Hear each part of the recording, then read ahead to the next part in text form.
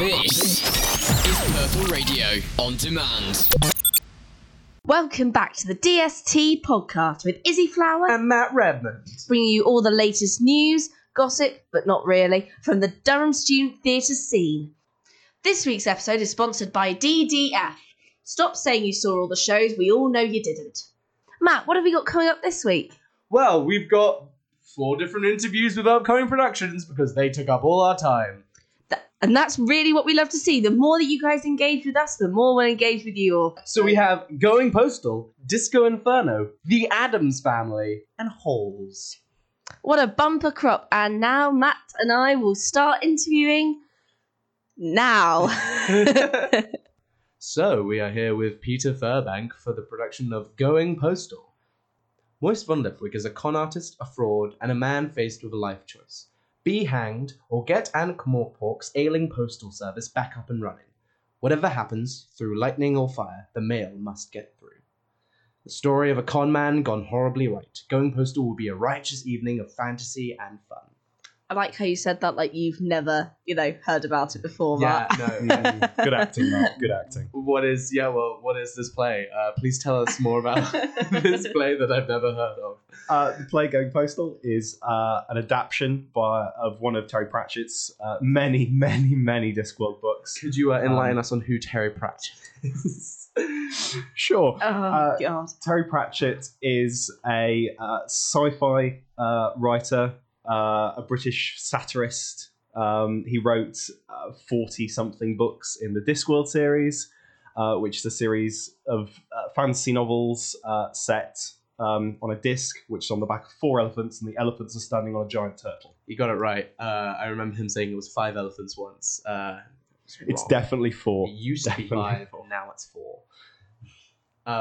Well, thank you very much. But can you tell us about the play itself? Jeez. The play itself, to some extent, takes the the mold of some kind of I want to say revamping story, a kind of a makeover story, in a way. Not necessarily a fairy tale, but we take this con man, Moist von Lipwig, who starts out with the name Albert Spangler because he's a fraudster, and ends up being put in charge by the patrician of the city, Lord Vetinari, of the Ankh-Morpork post office, which hasn't delivered anything in several hundred years. So this is a very bad post office. And Moist's job is to try and get this thing up and running, which he sort of succeeds in, and then fails, and then finally succeeds in. There is a part where the post office gets burnt down, sadly. Spoilers. What have you learnt from productions of Ooks past, like the exemplary Mort from last year? What's kind of been your tactic of going and directing this? Being a first year, I haven't been around for any of the other Ook productions, other than Magistrate. I saw Magistrate, but that obviously was not a Terry Pratchett adaptation. Could fool me. Well, quite. So going into this, my tactic was just to have fun with the script.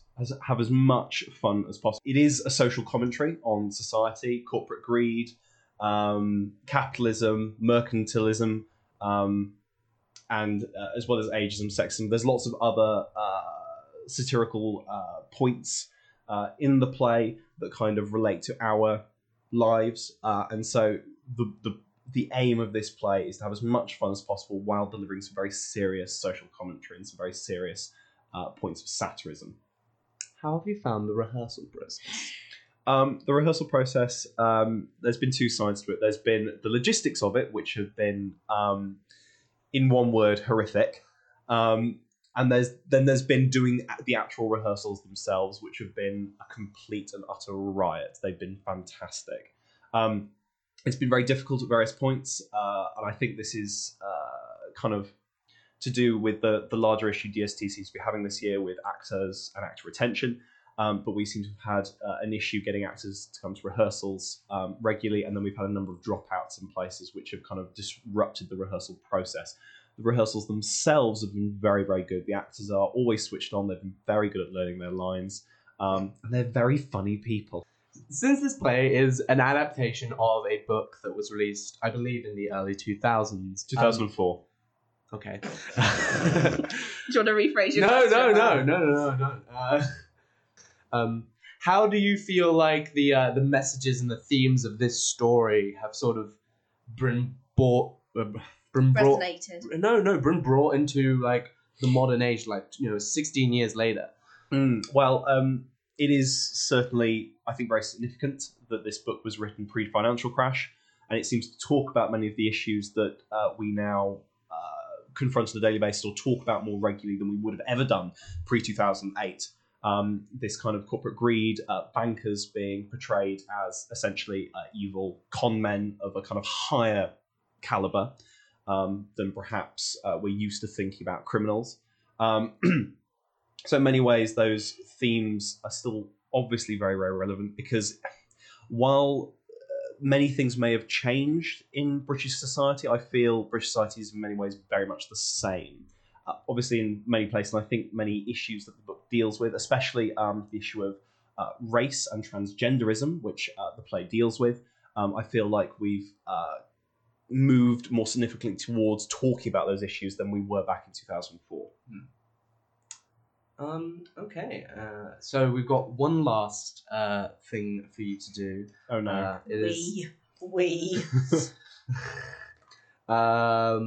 We are issuing you a challenge. You have to pitch your show to Durham in 30 seconds. I'll get the timer up. No, I've already got it. Okay. I've already got it up. Okay, So bold with that. just saying.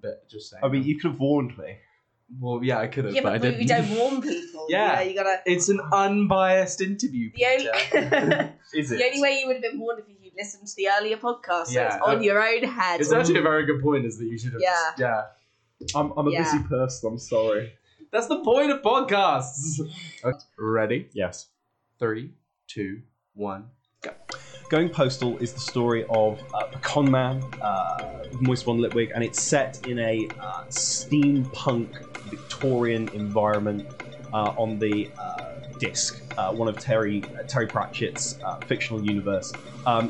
It almost to a very fine point is a social commentary on capitalism, wealth inequality, transgenderism, sexism, and so many issues which we consider very, very relevant today. And that's all we have time for. Thank you so much for being on the Thanks. show, Peter. Sorry to cut you off there, but it's lovely to have you. Wait, sorry. Do you want to read out where it's going to be? Well, it's going to be in the Assembly. So Going Post will be in the Assembly Rooms Theatre next Thursday, Friday, and Saturday at 7:30. You can get your tickets now off the event or off the DST website, and I'm sure everyone would love to see you there. Only one. Not that any of us are involved in any capacity whatsoever. Yeah, not even Peter. Not even anyway. Peter. There's also a matinee on the Saturday. There is a matinee on the Saturday. There's a matinee on the Saturday, apparently. At 2:30. At 2:30. Okay. Thank you for being on the show. So we are here with Lauren Brewer, director of Disco Inferno. Disco Inferno is a fun jukebox musical including classics such as I Will Survive, Play That Funky Music, and Crocodile Rock. Jack is an aspiring musician who wants nothing more than to be famous, so signing away this thing called a soul is a small price to pay. But Jack soon finds all that glitters isn't gold on the other side, especially if you're all out of love. Very much. That's There a we very go. that's a very 80s It is, synopsis. well, 70s. We're going with 70s, sorry. Yeah. Yes. But it's, very much. Yeah. That one. Oh, yes. Yeah, talking to the... There we go. Is that better? You should better Perfect. There we go. 70s, but lots of fun to be had next week in Cadman. So what can you tell us about the play? So essentially it is Faustus, but set in the 70s in London. So take from that what you will. There's a lot of fire and a lot of hell and a lot of kind of sexual tension is what we're sending as All our good message plays. to people this week. But that is the general theme for the show. So yeah. It's mainly like signing away your soul. Yeah, so he's the main character. Jack is an aspiring musician. He works in a club called Disco Inferno, and then it's all about his journey to fame, and then finding out that perhaps it's not all it's set out to be on the other side. But yeah, lots of fun. Okay. So this play, this musical was made in early 2000s, around about 2005, 2006. Is there anything you've had to adapt in the 15 years since it's been made, would you say? Because there have been a lot of Yeah. adaptations of this one. I mean, the main problem we found in actually putting it on is that the script was written before certain people were convicted of certain crimes. Oh dear God. So we've had to do a lot of rewording different characters who may not be quite so appropriate to an audience today as they were 15 years ago. But other than that, it's kind of just been spruced back to life and making it more relevant, I think, to how we are today, which is a fun challenge. Would you like to elaborate on that? How exactly have you done that? Yeah, so I think we're in this different culture today than the 70s, perhaps, of like fame means something very different. But the overriding message of it is that actually the important things in life are kind of friendship and love and all those sorts of things, and just making it relevant to us rather than a 70s concept of fame. So has there been many challenges in introducing students to songs that are, say, about 40 years old now, 40 years plus? Yeah, I mean, we have the regular hits, so like YMCA and stuff like that, I feel like most of the cast got on board with very quickly, but there have been other songs that have taken a little longer to warm up to, but obviously we have the magical Katie Foster as our MD, and she has been brilliant in sorting those kind of bumps out with the cast. But I think on the whole, everybody's been very enthusiastic. I think we have a cast who very much love the 70s and that kind of era of music, so they've got on board really quickly because it's songs that they've heard growing up and all those sorts of things. And actually, I don't know if people have been clubbing in Durham. I'm assuming people have been clubbing in Durham, but Durham loves the 70s. Oh, Durham for loves sure. 70s, 80s music, so it's very much, it's Jimmy's but on stage. So yeah, easy to get on board That with. is a selling point and a half. Very much Jimmy's but on stage. And also not free. Yeah. Sorry. What's your favourite song in the show? Oh, that is such a tough question. I personally love I Will Survive because it's a kind of like big moment for our female protagonist in it, and the girls in that, the dance number is absolutely phenomenal. Like, they are brilliant. Equally though, the Village People medley is something to be seen, and if there are any hill beaters out there, particularly, come along to see Simon Forrest, our principal, make his stage debut within the Village People medley. No more spoilers, but Oh my days. it's going to be iconic. That is incredible. Really is something. And what do you think about sort of recent trends about, there's like a lot of nostalgia for the 70s and 80s sort of thing. You've got that Stranger Things, Yeah. you've got like the Goldbergs, all these things that are sort of capitalizing on people looking back at these Yeah. times and thinking they were a lot simpler, a lot better, or ironically similar in some senses. Yeah. Definitely. I think for us, like, those things have been brilliant because, like I said, the cast have been so enthused about being something that looks back on the 70s. And also, like, again, if you've ever been out in Durham, everyone owns flares, so costuming has been so easy. Like, everybody dresses like this now. It's brilliant. Yeah, I think we're looking back on it again. Like, obviously, we've had to make some adaptations because certain things from the 70s don't apply quite so nicely anymore. But I think aside from those points, we're looking back on it as a period of time in which people were having fun and like living life to the full for the first time possibly. And yeah, I think that's what we bring to the stage. Very much our cast are living on that stage, which is excellent for me and excellent for the audiences who are going to come and see it next week. Should we do the 30-second? Oh no, I got one more I got question. one more. I got one more After question. you. After you. So jukebox musicals are kind of a weird one because, like, I mean, there's for some reason a crazy amount of them, and some of them even like share songs and such. Yeah. And like, how would you rate this one compared to other jukebox musicals? Because it's not like a band specific one; it's very much more about like an era. I think that's what's so magical about it. I think it's so eclectic in who, like, the music taste it shares. So you go from like Elton to YMCA and stuff like that, and everybody's going to have something that they know within it. And the storyline is just pure like silly fun for most of it, and it just works. The cast bounce off that kind of magic within it, and I genuinely think if you want a fun night out in Durham, and I promise you it's something you're never going to see before in DST, it is bonkers. But like, it's worth it. It's just got this kind of raw energy about the show. Okay. Cool. So now we're going to do our countdown challenge, which is where we get every director to pitch their show to Durham and explain a little bit about it in only 30 seconds. Matt's Okay. on the timer. I'm on the time. Okay. So when do you want to give a countdown? So You say yeah. 3, 2, 1, go. So if you love Elton John, YMCA, any of those big 70s numbers, and enjoy a bit of sexual tension on the stage, Lots of bright, colourful moments, lots of hell and devils and exciting things going on, and more than anything, just pure energy and fun on Cadman stage. Where better to go and see things? And Simon Forrest. Simon Forrest, you should come and see Simon Forrest alone. Absolutely. Is that fair to say? You got 5 seconds. I've still got 5 seconds left.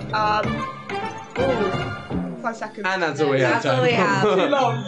Anyway, so thank you so much. Disco Inferno will be on Thursday, Friday, Saturday of next week at Cadman Hall, 7:30 p.m. each night.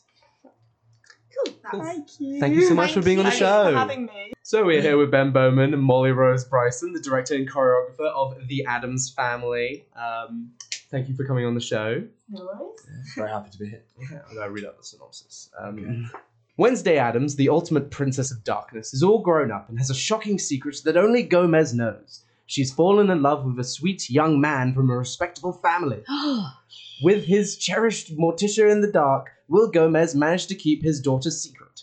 One thing is certain, nothing will be normal on the fateful night our favorite kooky family host a dinner for Wednesday's boyfriend and his parents. So, what can you tell me about your play? What can you tell us that isn't covered in that rather detailed? Or just do the synopsis again. We can rehash the synopsis. No, we started rehearsing. Well, we had auditions back in October. So we're a show. Been working on it for a long time. Yeah, it's a long gestation period. How do you kind of keep the sort of energy? It was tough in Going time with one that. because it seemed so far away, the show. It's difficult when you're working on, like, for example, the big dance numbers. It's difficult for people in the cast to see where it's all really going because there's not a lot of, like, not fluid, but, like, there's no real storyline at that point. But this term has been really fun because we've been starting to run scenes with the dancers and the transition, and it's all starting to come together well. I mean, finally, it's next week. But, yeah. And what's incredible is the fact that we've got this cast and band and tech crew that is all come out of Trevs as a college. So we've had this brilliant period, and especially with some of the freshers or people that are new to the stage that we've brought in. And initially you've got this sort of awkwardness where you're trying to think, have we actually made the right decision by casting these people? And slowly they're coming into their own. And it's one of the great things about this show is that we get to sort of explore the, like it says in the synopsis, the kookier nature of people and sort of the way in which stranger sort of families and their relationships and the dynamics between them fit in with the rest of society. Yeah. Especially with Wednesday's sort of boyfriend whose parents are from Ohio. It's very sort of middle America versus this strange family that live in the middle of Central Park and have, a bald uncle to Wednesday and Lucas, and it's very random, very, very out there. Like, it's not like any other musical you've seen before. You're watching it and then it's just full of surprises constantly. When you think you're keeping up with the plot, then something else happens and you're like, right, okay, that this is now a thing. And yeah, it's so entertaining, and to choreograph and work on. Yeah. Do you think there's like a sort of a trend of spooky musicals in recent times? Because like you got Beetlejuice that just actually got taken off Broadway and then I think put back on. Because people got annoyed because it was quite good Beetlejuice. I got annoyed. I was like, oh man, that was such a great musical that I'd never seen but listened to the soundtrack of. So many shows. Yeah, so many shows. But like, do you think this is something that we'll be seeing like more of? Because obviously it was like a big thing in like sort of the 80s and 90s to have these sort of really wacky comedy and spook films. It'd be interesting because there's been a real renaissance of musical theatre just as a genre, if you think in terms of musical film with, La La Land, and that's sort of reignited with its success at the Oscars. And then, with sort of the big major shows that come to mind in what everyone thinks of, sort of like the Hamiltons and the Dear Evan Hansen. The Hamiltons. Yeah. All of those. All All of of the Hamiltons. Hamilton 1, Hamilton 2. Too Hamilton, too furious. You joke, but Disney have said that like They're gonna make it a franchise. They're making a franchise. I'm like, what's the Why next do one? we always end up talking about Hamilton on this podcast? The next one is just Hamilton's like dead body, like lying on stage for an hour and a half. It's just a different perspective from musical theatre because you always expect it to be cheesy and bright lights and bright costumes, but the sort of spookier genre, like you were saying, it's something different and people don't expect to see it normally. It's usually in sort of like a gothic play or something, but to bring music to that and comedy as well, I think it's always going to intrigue audiences. And yeah, it's just, I mean, this isn't serious. Like, there's a lot of morbid talk in it, but it's not serious. It's, you know, Death is just around the corner. yeah, exactly. There's like a whole musical theatre number about death being just around the corner. But yeah, it's fun. Yeah. But it's, I don't know, in terms of coming back to your original question, I think one of the major benefits of that as an entire genre is that you have the opportunity to, you don't have to rely on, a lot of shows will try and shoehorn in this plot twist where everything becomes a bit darker. My mum always says when she goes to the theatre that she really likes the first act because it's all light and jolly, and then they try and make it far darker to sort of tie it up at the end. It's why she really likes Merrily We Roll Along, because obviously it plays from, the end is at the start. So, but I think with this you get that sort of spooky, sort of twisted nature throughout the whole show, and there's no need to sort of specifically put it in at a certain point. Yeah, absolutely. Okay. Who is your favourite member of the Addams Family? That's a tough You one. do one each. It changes every time we do it. Gotta make a choice, man. Gotta make a choice. Have you got one? Festa. Festa. Yeah. Oh. Favourite or one that I identify Who do you with relate most? You know what? Yeah, the one that you relate to more, because we're not talking about cast members here. We're talking about the Yeah, characters. just tell us your favourite. Tell us who you hate. Just call them out. Wow. Give us a list.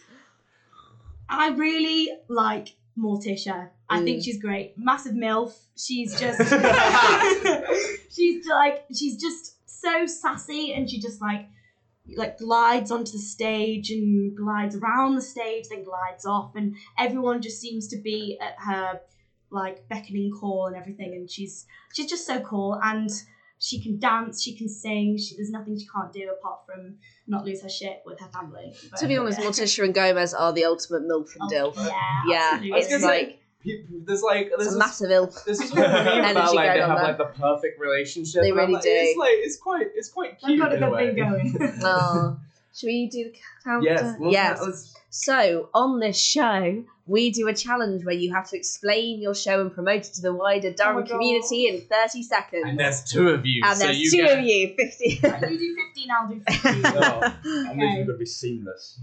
Well, fine, we're good. Yeah. We got this. So I'm just going to Yeah, synopsis up okay. really again. Right, so, 3. Wait, oh, what now? Yeah. Yeah, it has to be off the cuff, man. Right, you 3, go. Right. Yeah, 2, I'll go 1, go. Okay, we've got a fantastic 16-piece band who spent 2 terms putting this together. We're all from one college, but we've still got the talent of the entirety of DST. Go! Yeah, it's nothing you've ever seen before. The musical talent is just phenomenal. The acting is great. It's funny, and you'll have a really good time. Dances is great. The set's great. Come along and Side splitting. yeah, side splitting. It's brilliant. You're gonna have a great time. Come to the Addams Family. 19th Come to to Trev's. 22nd February 2020. Yeah. Oh, good. Trev's. Nice cut. Woo. And that's all we have time for. Oh god. Thank you so much. we should get like We should two get multiple people. on- We should just get an entire I'll just get the cast whole to just plot come in. team, Yeah. Oh, Everyone does one word. That was actually quite stressful. Yeah. It was quite stressful. What did we miss? That's What? why it was Everything. funny. So, why do I just lose this page? The Addams Family will be in Trev's Dining Hall on Wednesday, Thursday, Friday, and Saturday of next week at 7:30 p.m. Well, thank you so much for coming on the show. Thank you for So having much for us. having us. Pleasure to have you. It's been great. Okay. We're here with Kate Mahoney, director of Holes, an absurd, hilarious, and fast-paced comedy by Tom Basden, writer of some of Britain's most acclaimed TV comedies. When a plane crash kills all but 4 of its passengers, the survivors are left stranded on a desert island. Gus, Marie, and Ian are colleagues who are on their way to a conference, whilst the other is a lone teenage girl, Erin. Surely somebody will find them. Planes don't just disappear, do they? And if no one's coming, what do they do now? So thank you so much for coming on the show. Thank you for having me. So what can you tell us about sort of the themes of this play? It's clearly a comedy, but So yeah, it's very much a dark comedy. I mean, there's a plane crash right at the start, so it's not the funnest of starts, but it's kind of got some realistic but absurd characters, if you know what I mean. It's quite naturalistic, except the people are all kind of insane. And they're basically just trying to find their way, start a new society potentially, while some of them are holding out hope they're going to get rescued. And it's kind of a clash of a lot of different types of people that know each other, people that don't. And it's really fun, really funny, really stupid, but also kind of thought-provoking in a weird way by the end. So yeah, it's pretty fun, pretty crazy.